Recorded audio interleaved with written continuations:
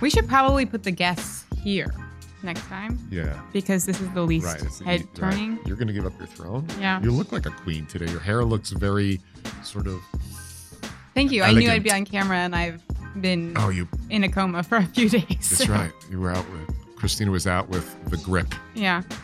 I don't think I've had it as an adult because it's like way worse than I thought it was. I think you caught the same thing that everybody else is getting. Yep. Zero's rough. Yeah. Anyway, I'm back. Okay. I got makeup on. I'm back. I got my makeup on.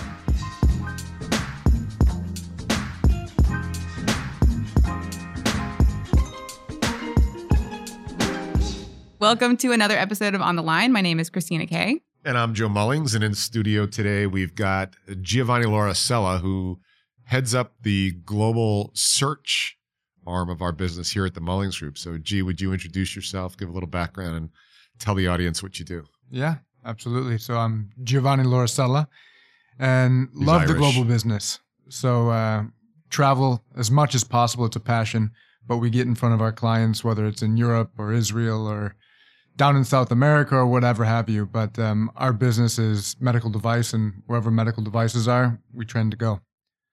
So what cities, just put some perspective on it. So in the last 24 months, rattle off the cities you've been at because of your profession and your expertise.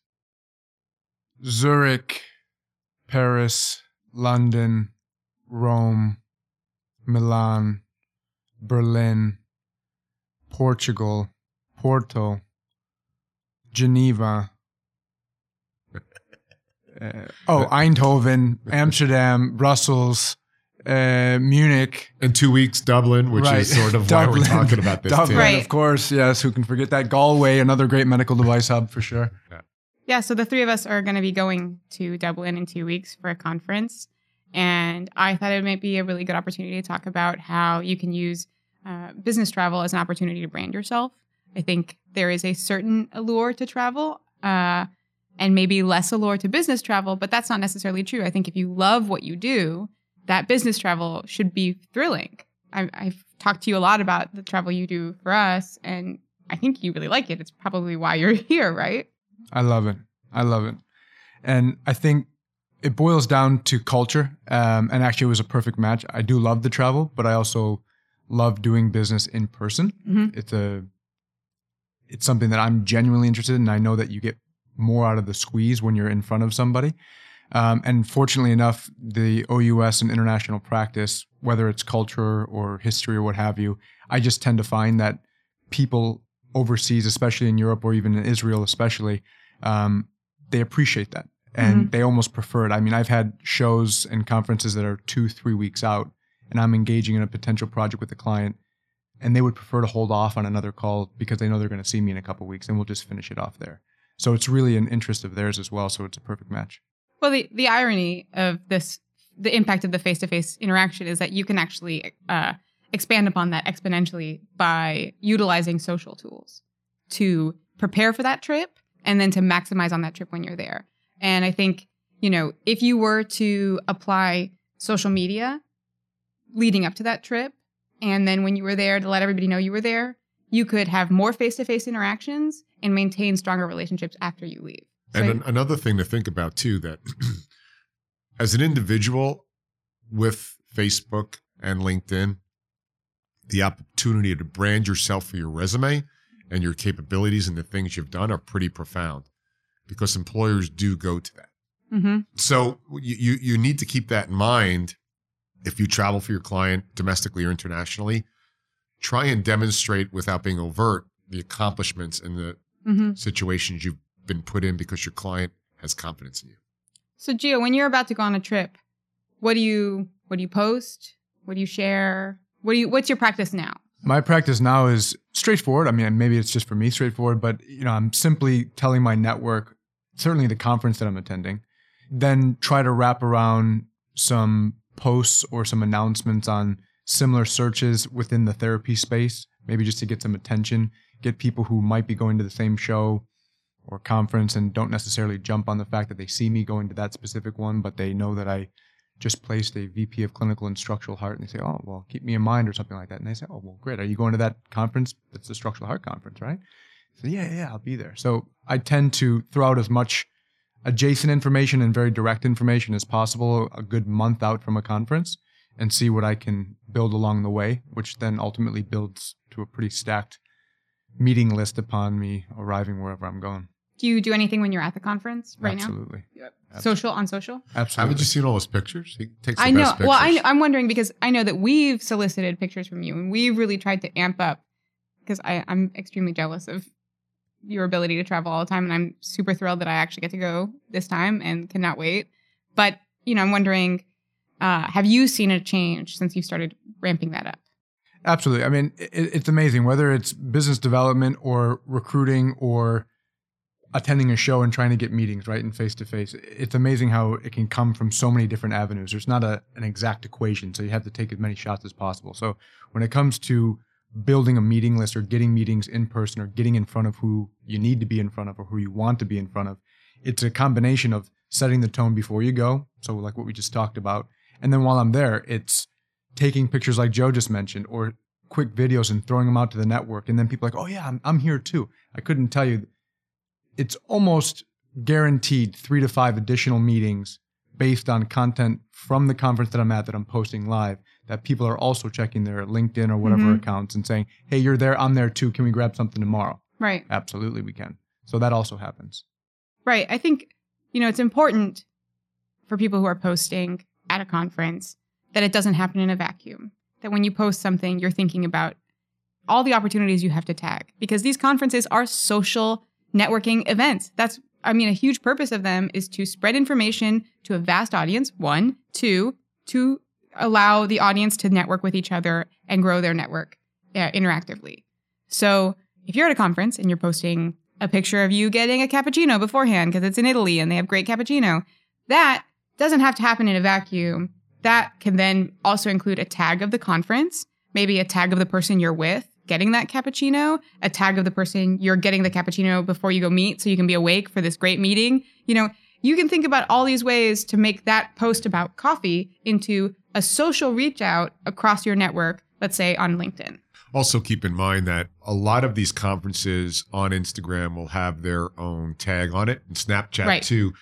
The world we play in does not use Snapchat that much, but you oftentimes have these, I don't know what the word is called, that you get these already embedded hashtags like the MedTech conference, MedTech Strategist Conference, Dublin. Right. I'll bet you if you go there, there's nothing now. But what we may want to do is MedTech Strategist Dublin TMG, right? And so you want to think through creatively about how can you get pre, during, and post squeeze out of that visit from a business perspective and a personal branding. I'm going to ask us to shift some of this away from self-serving on the business, but as the individual listening out right now to this podcast, think about building your current value, but maybe more importantly, this builds future value for people who want to employ you. So how do you incorporate this on your LinkedIn profile for it to ever last there? Maybe on there are other places on LinkedIn. Gee, you've got all the certifications on there. How can you build a body of work on LinkedIn so 12 months from now, somebody sees, oh, you went to that conference, that's valuable. Yeah, I think one thing to consider is who are you seen interacting with? Who's in your, not everybody wants their picture taken. Not everybody wants to be posted online. But if you can solicit them beforehand and say, hey, can I take a picture with you? Do you mind if I post it and tag you? If they're cool with that, that's, I think, an ample opportunity for you to show your worth by sort of the clout that you have around you. So if you're posting that stuff on LinkedIn and future employers are looking at you and sort of combing through you to see if you're a good applicant and they're seeing, oh, they know so-and-so who's VP of such and such, that actually resonates with me as having some kind of importance and clout. And so I think that's one way that you can be thinking about who you're with and how you can capture that and share that. Also, the futurists who are listening right now, if you don't, and we've mentioned this a few times, I would get joemullingsresume.com. So get your name and then resume.com. And even if you don't have that website established right now, you want to have this in your inventory for your career 2 years from now, 5 years from now, when everybody listening to this will see that I'm historically correct, that is the next move after LinkedIn, because then you can own that platform and deploy how you want on that platform. So take the pictures now and then put them in your archive. And that is your calling card moving forward. In addition to LinkedIn, you have these already saved and you were thinking ahead of the game. Yeah, I think it's just a matter of time before LinkedIn starts considering things like live. But if you are in a business that involves development on other platforms like Facebook or Instagram, I think these are great opportunities to go live.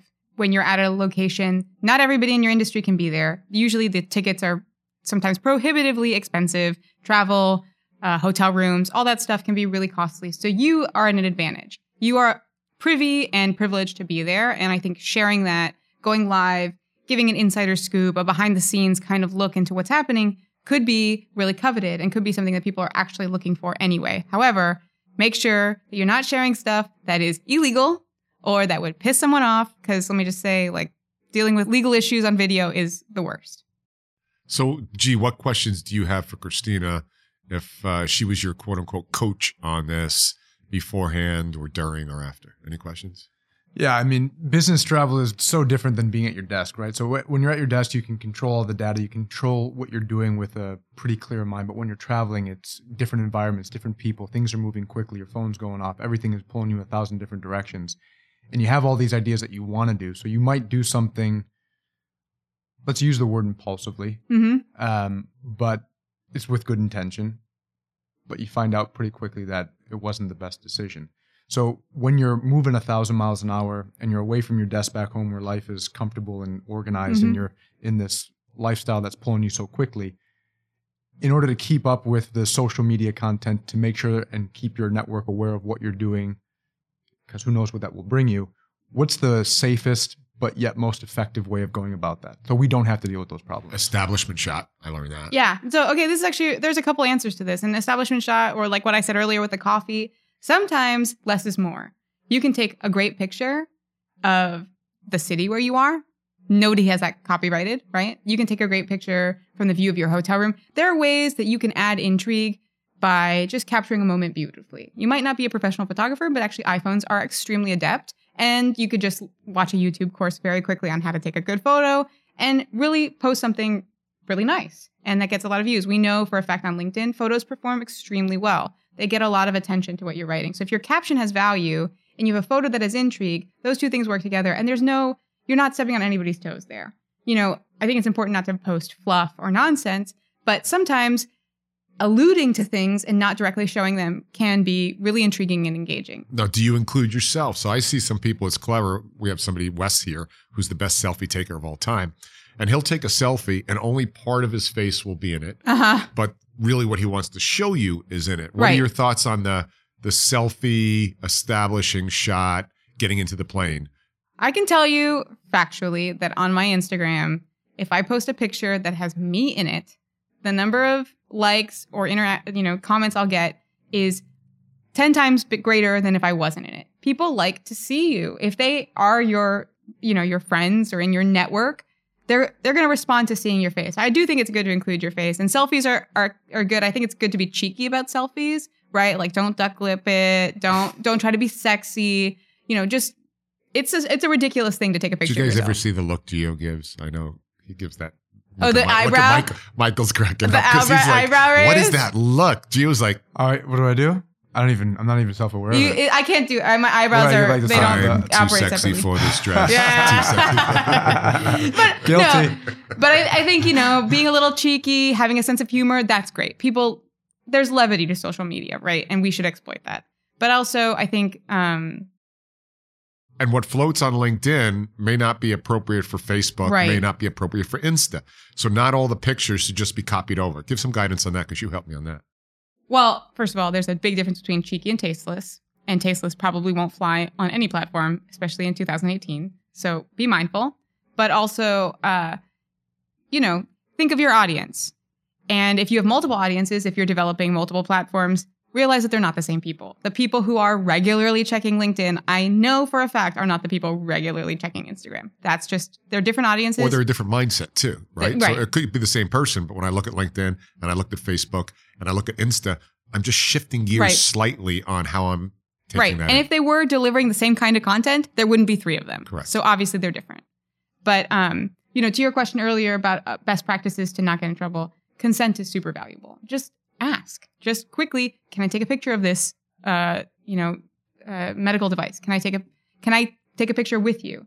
And if nobody wants to take a picture with you, that's fine. Ask someone to take your picture. I actually think having a picture taken of you looks so much better than a selfie because it implies that you're not a loner loser. Like, there are other people in your life that like you enough to take your picture. I really think that's important. Should I walk around with a selfie stick then? Or is that what you're telling me? I don't understand selfie sticks. Personally, I don't know if I would ever own one, but I just think asking someone. That's because all your friends are photographers, so it's easy for you to say. Yeah, my boyfriend's a photographer, so I'm good. Thank you. But I do think it makes a difference. Having a picture taken of me, I notice, gets a lot more response than having a selfie. I don't really have very many selfies as a result because I like the positive feedback.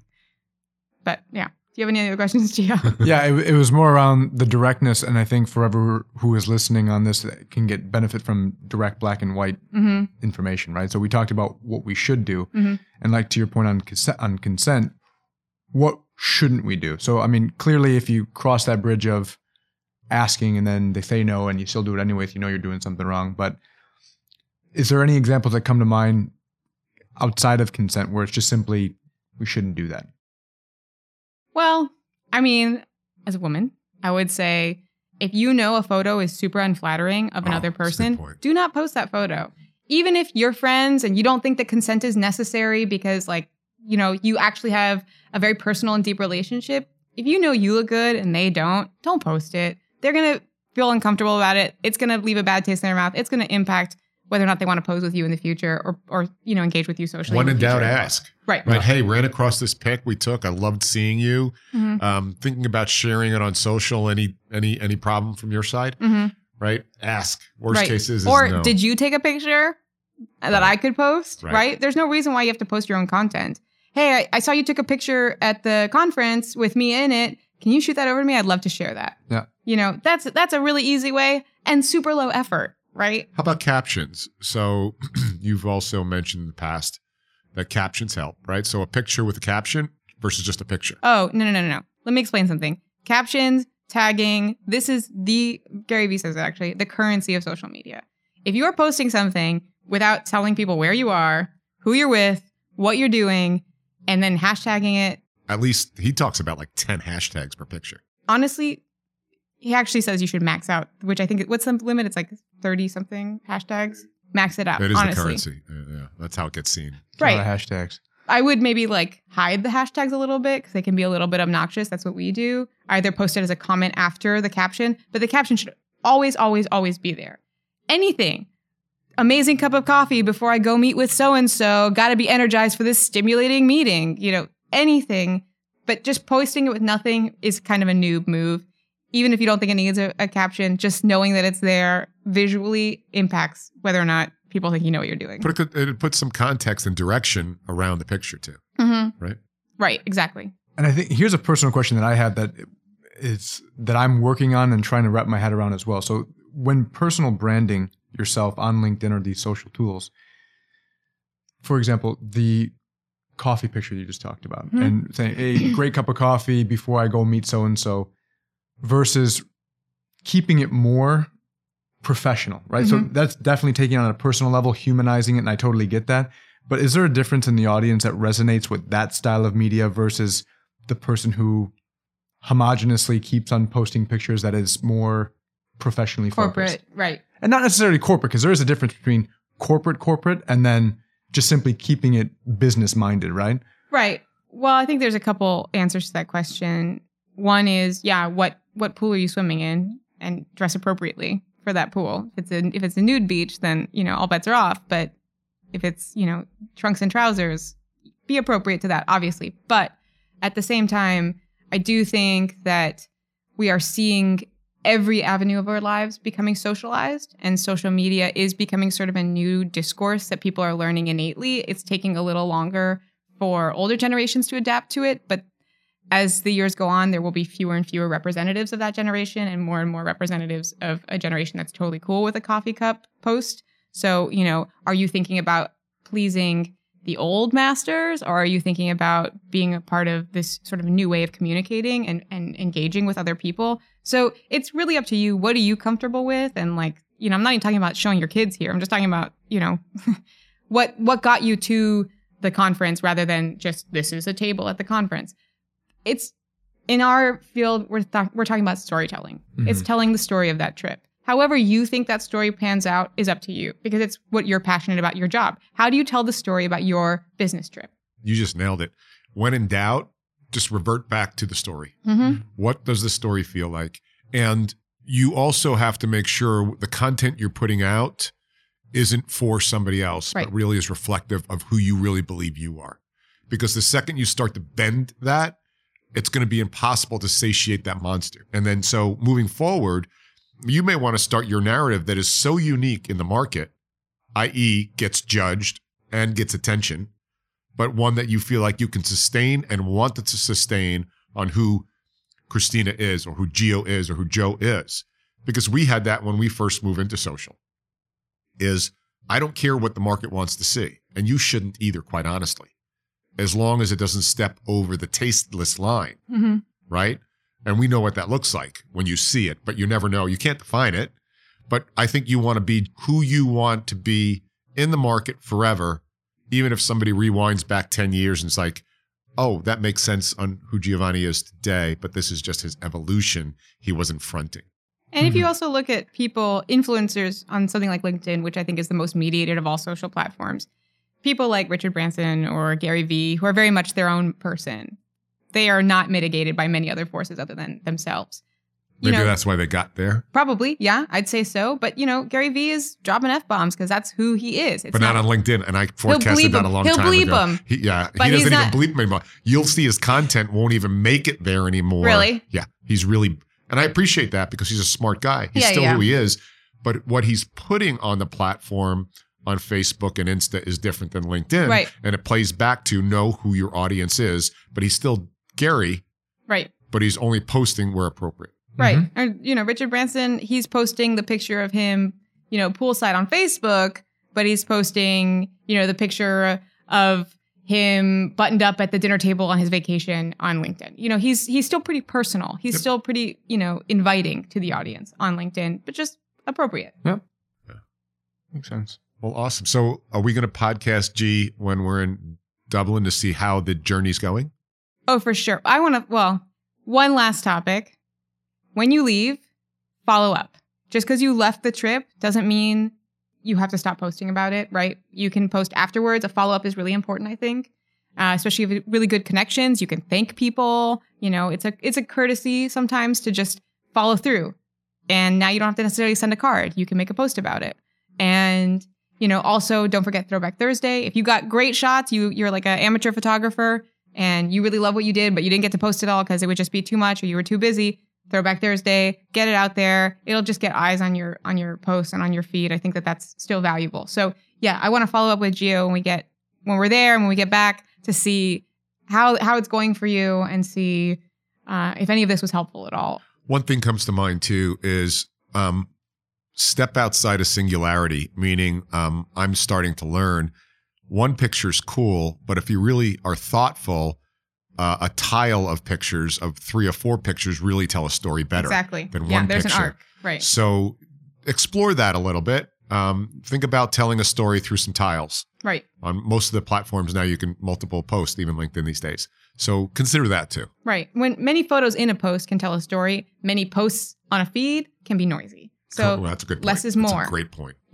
How can I maximize this one post to tell the story of my day instead of constantly feeding my feed with the entire day's activities? Because after a while, people are just like, all right, dude, I know you're in Dublin, right? But if you do 2 batch modes of 5 and 5 versus 10, after 3, we all do it. Just scroll by. Or if it's the right picture, one photo of one post can really, really be powerful. So, edit a little. Right. Agreed. All right. Well, Gio, another loss of podcast virginity here on the line. Feels good. I'm Joe Mullings. I'm Christina Kay. And I'm Giovanni Lorcella. Thank you. Bye. Good job, G.